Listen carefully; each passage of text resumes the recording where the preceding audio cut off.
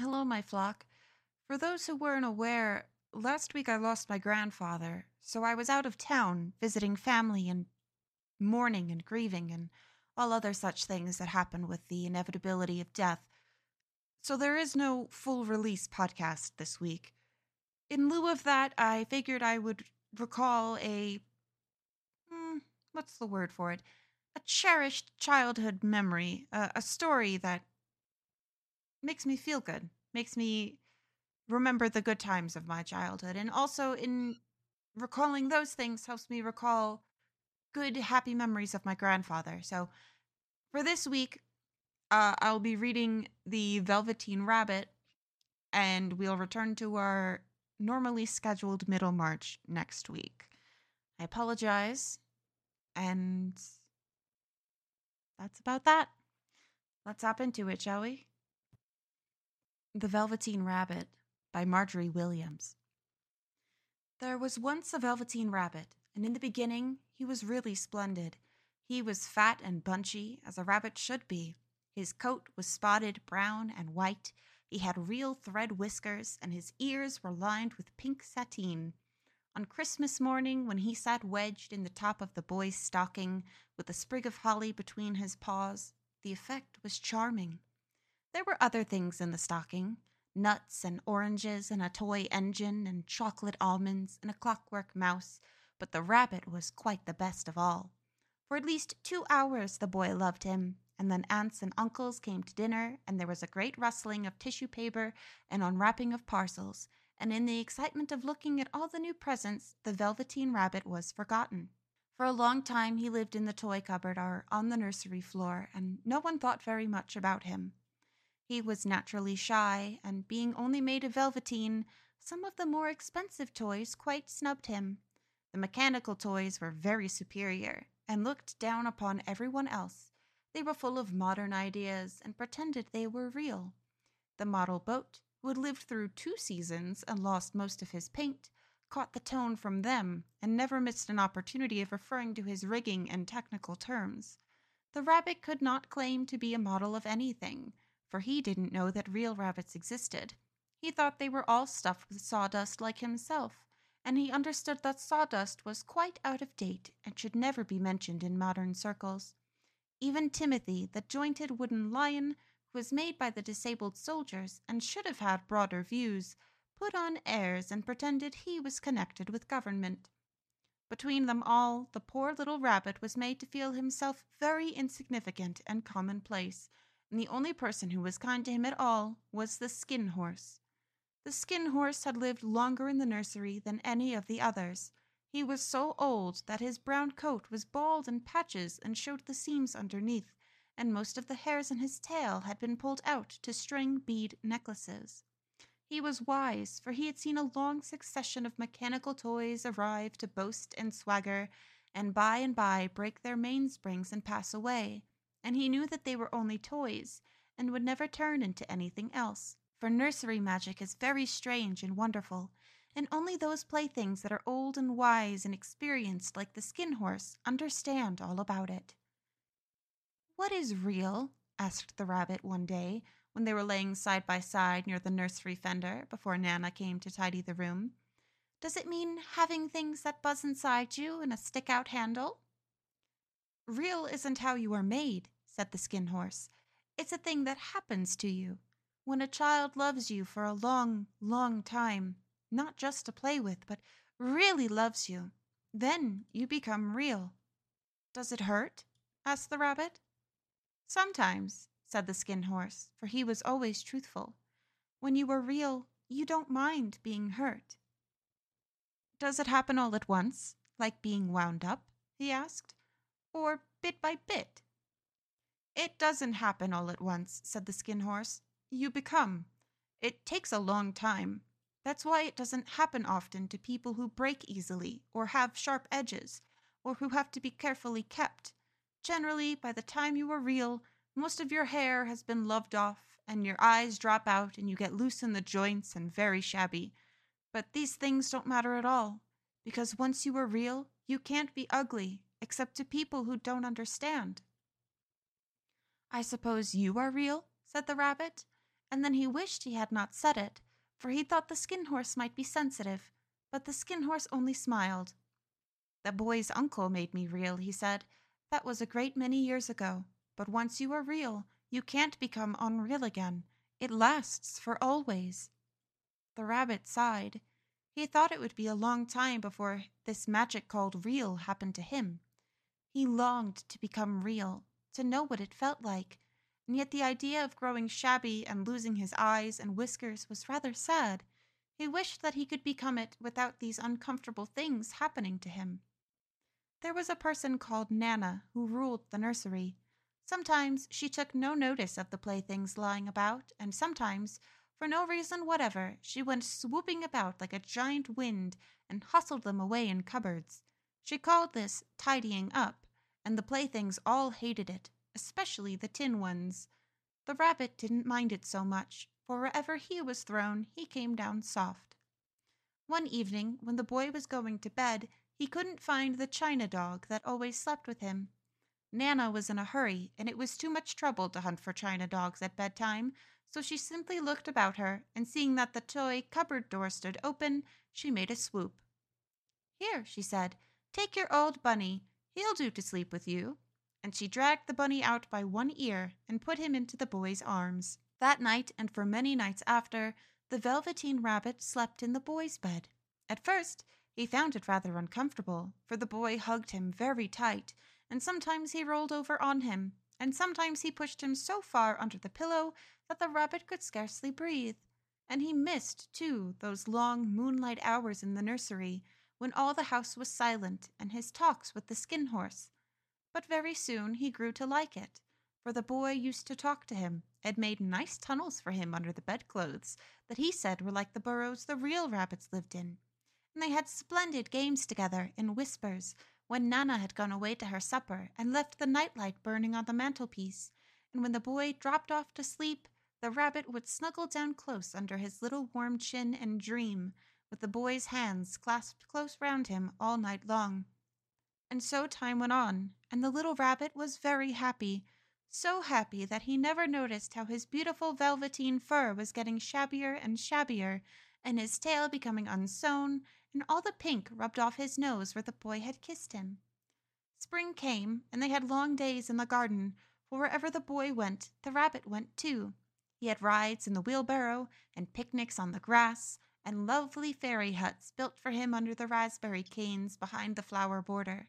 And once, when the boy was called away suddenly to go out to tea, the rabbit was left out on the lawn until long after dusk, and Nana had to come and look for him with the candle because the boy couldn't go to sleep unless he was there. He was wet through with the dew and quite earthy from diving into the burrows the boy had made for him in the flower bed, and Nana grumbled as she rubbed him off with the corner of her apron. "You must have your old bunny," she said. "Fancy all that fuss for a toy." The boy sat up in bed and stretched out his hands. "Give me my bunny," he said. "You mustn't say that. He isn't a toy. He's real." When the little rabbit heard that, he was happy, for he knew that what the Skin Horse had said was true at last. The nursery magic had happened to him, and he was a toy no longer. He was real. The boy himself had said it. That night he was almost too happy to sleep, and so much love stirred in his little sawdust heart that it almost burst.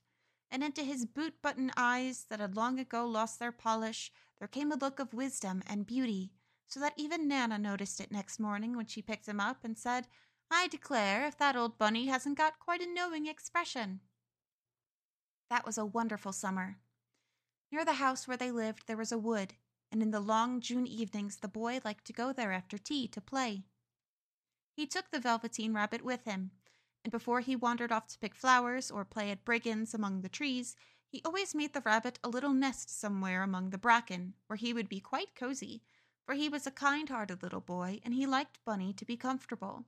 One evening, while the rabbit was lying there alone, watching the ants that ran to and fro between his velvet paws in the grass, he saw two strange beings creep out of the tall bracken near him. They were rabbits like himself, but quite furry and brand new.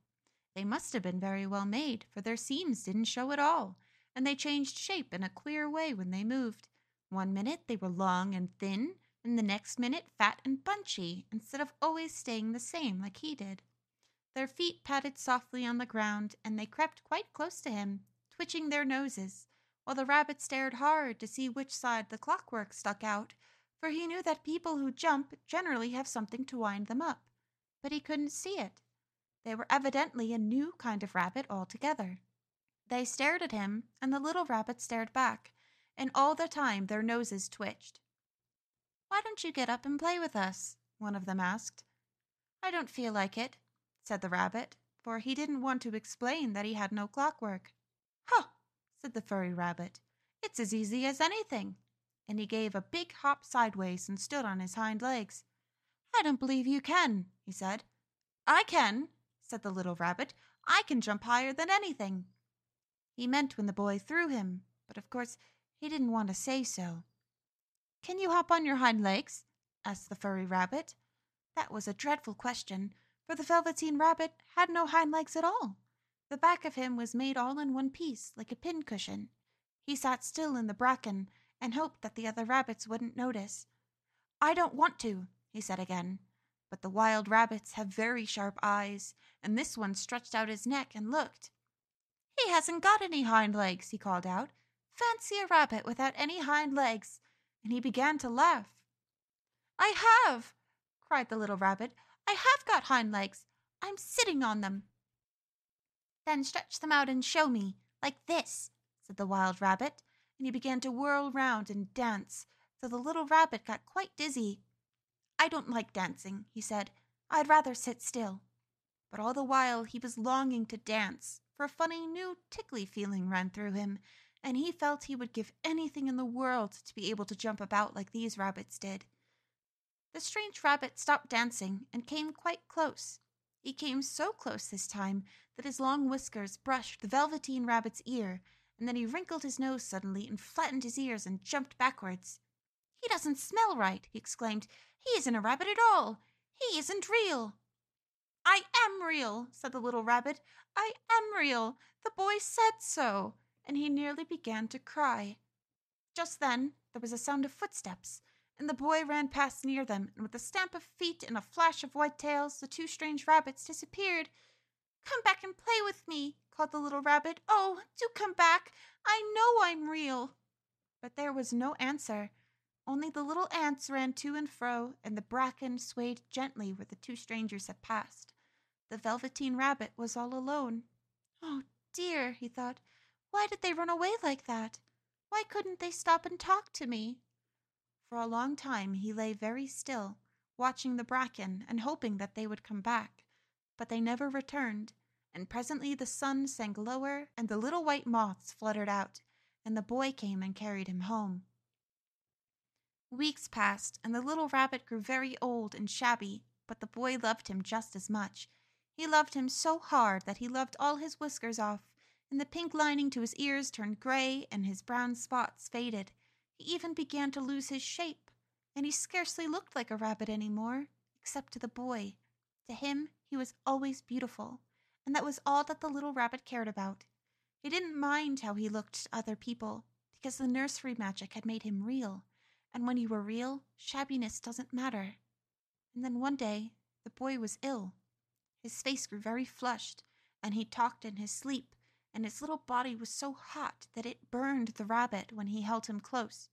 Strange people came and went in the nursery, and a light burned all night, and through it all the little Velveteen Rabbit lay there, hidden from sight under the bedclothes, and he never stirred, for he was afraid that if they found him, someone might take him away, and he knew that the boy needed him.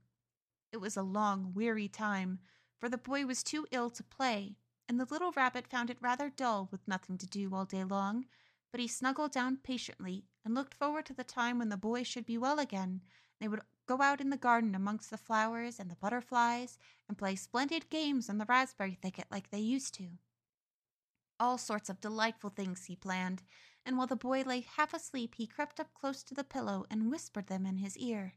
And presently the fever turned, and the boy got better.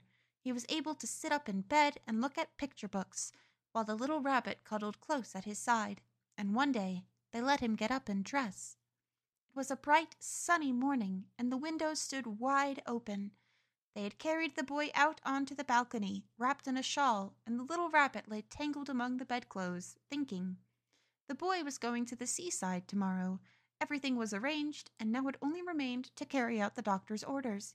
They talked about it all, while the little rabbit lay under the bedclothes with just his head peeping out and listened. The room was to be disinfected, and all the books and toys that the boy had played with in bed must be burnt.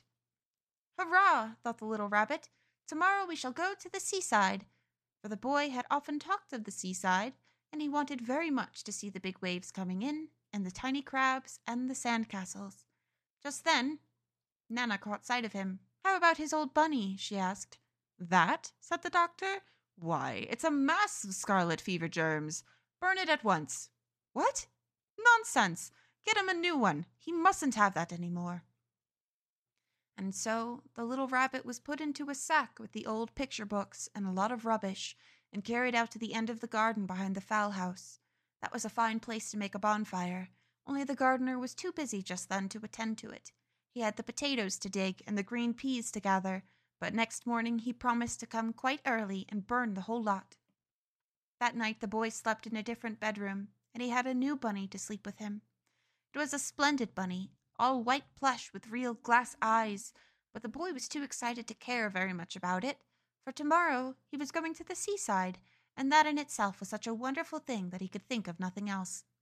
And while the boy was asleep, dreaming of the seaside, the little rabbit lay among the old picture books in the corner behind the fowl house, and he felt very lonely.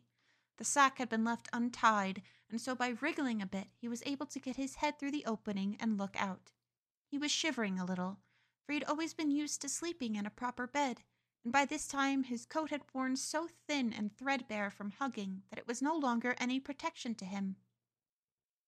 Nearby he could see the thicket of raspberry canes, growing tall and close like a tropical jungle, in whose shadow he had played with the boy on bygone mornings. He thought of those long, sunlit hours in the garden, how happy they were, and a great sadness came over him. He seemed to see them all pass before him, each more beautiful than the other. The fairy huts in the flower bed, the quiet evenings in the wood when he lay in the bracken and the little ants ran over his paws, the wonderful day when he first knew that he was real. He thought of the skin horse, so wise and gentle, and all that he had told him. Of what use was it to be loved and lose one's beauty and become real if it all ended like this? And a tear, a real tear, trickled down his little shabby velvet nose and fell to the ground.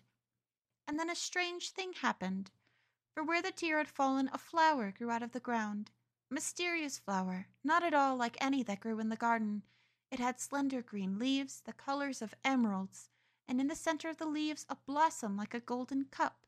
It was so beautiful that the little rabbit forgot to cry and just lay there watching it.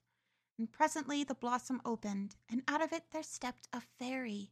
She was quite the loveliest fairy in the whole world. Her dress was of pearl and dewdrops, and there were flowers round her neck and in her hair, and her face was like the most perfect flower of all.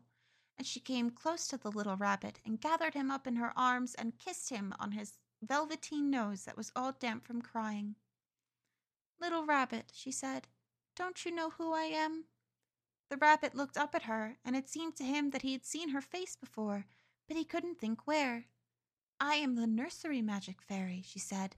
"I take care of all the playthings that the children have loved. When they are old and worn out and the children don't need them any more, then I come and take them away with me and turn them into real." "Wasn't I real before?" asked the little rabbit. "You were real to the boy," the fairy said, "because he loved you. Now you shall be real to everyone." And she held the little rabbit close in her arms and flew with him into the wood. It was light now, for the moon had risen. All the forest was beautiful, and the fronds of the bracken shone like frosted silver. In the open glade between the tree trunks the wild rabbits danced with their shadows on the velvet grass. But when they saw the fairy, they all stopped dancing and stood round in a ring to stare at her. "I've brought you a new playfellow," the fairy said. "You must be very kind to him and teach him all he needs to know in Rabbitland, for he is going to live with you for ever and ever." And she kissed the little rabbit again and put him down on the grass. "Run and play, little rabbit," she said. But the little rabbit sat quite still for a moment and never moved, For when he saw all the wild rabbits dancing around him, he suddenly remembered about his hind legs and didn't want them to see that he was made all in one piece. He did not know that when the fairy kissed him that last time, she had changed him altogether. And he might have sat there a long time, too shy to move, if just then something hadn't tickled his nose, and before he thought what he was doing, he lifted his hind toe to scratch it. And there he found that he actually had hind legs. Instead of dingy velveteen, he had brown fur, soft and shiny. His ears twitched by themselves, and his whiskers were so long that they brushed the grass. He gave one leap, and the joy of using those hind legs was so great that he went springing about the turf on them, jumping sideways and whirling round as the others did, and he grew so excited that when at last he did stop to look for the fairy, she had gone. He was a real rabbit at last, at home with the other rabbits.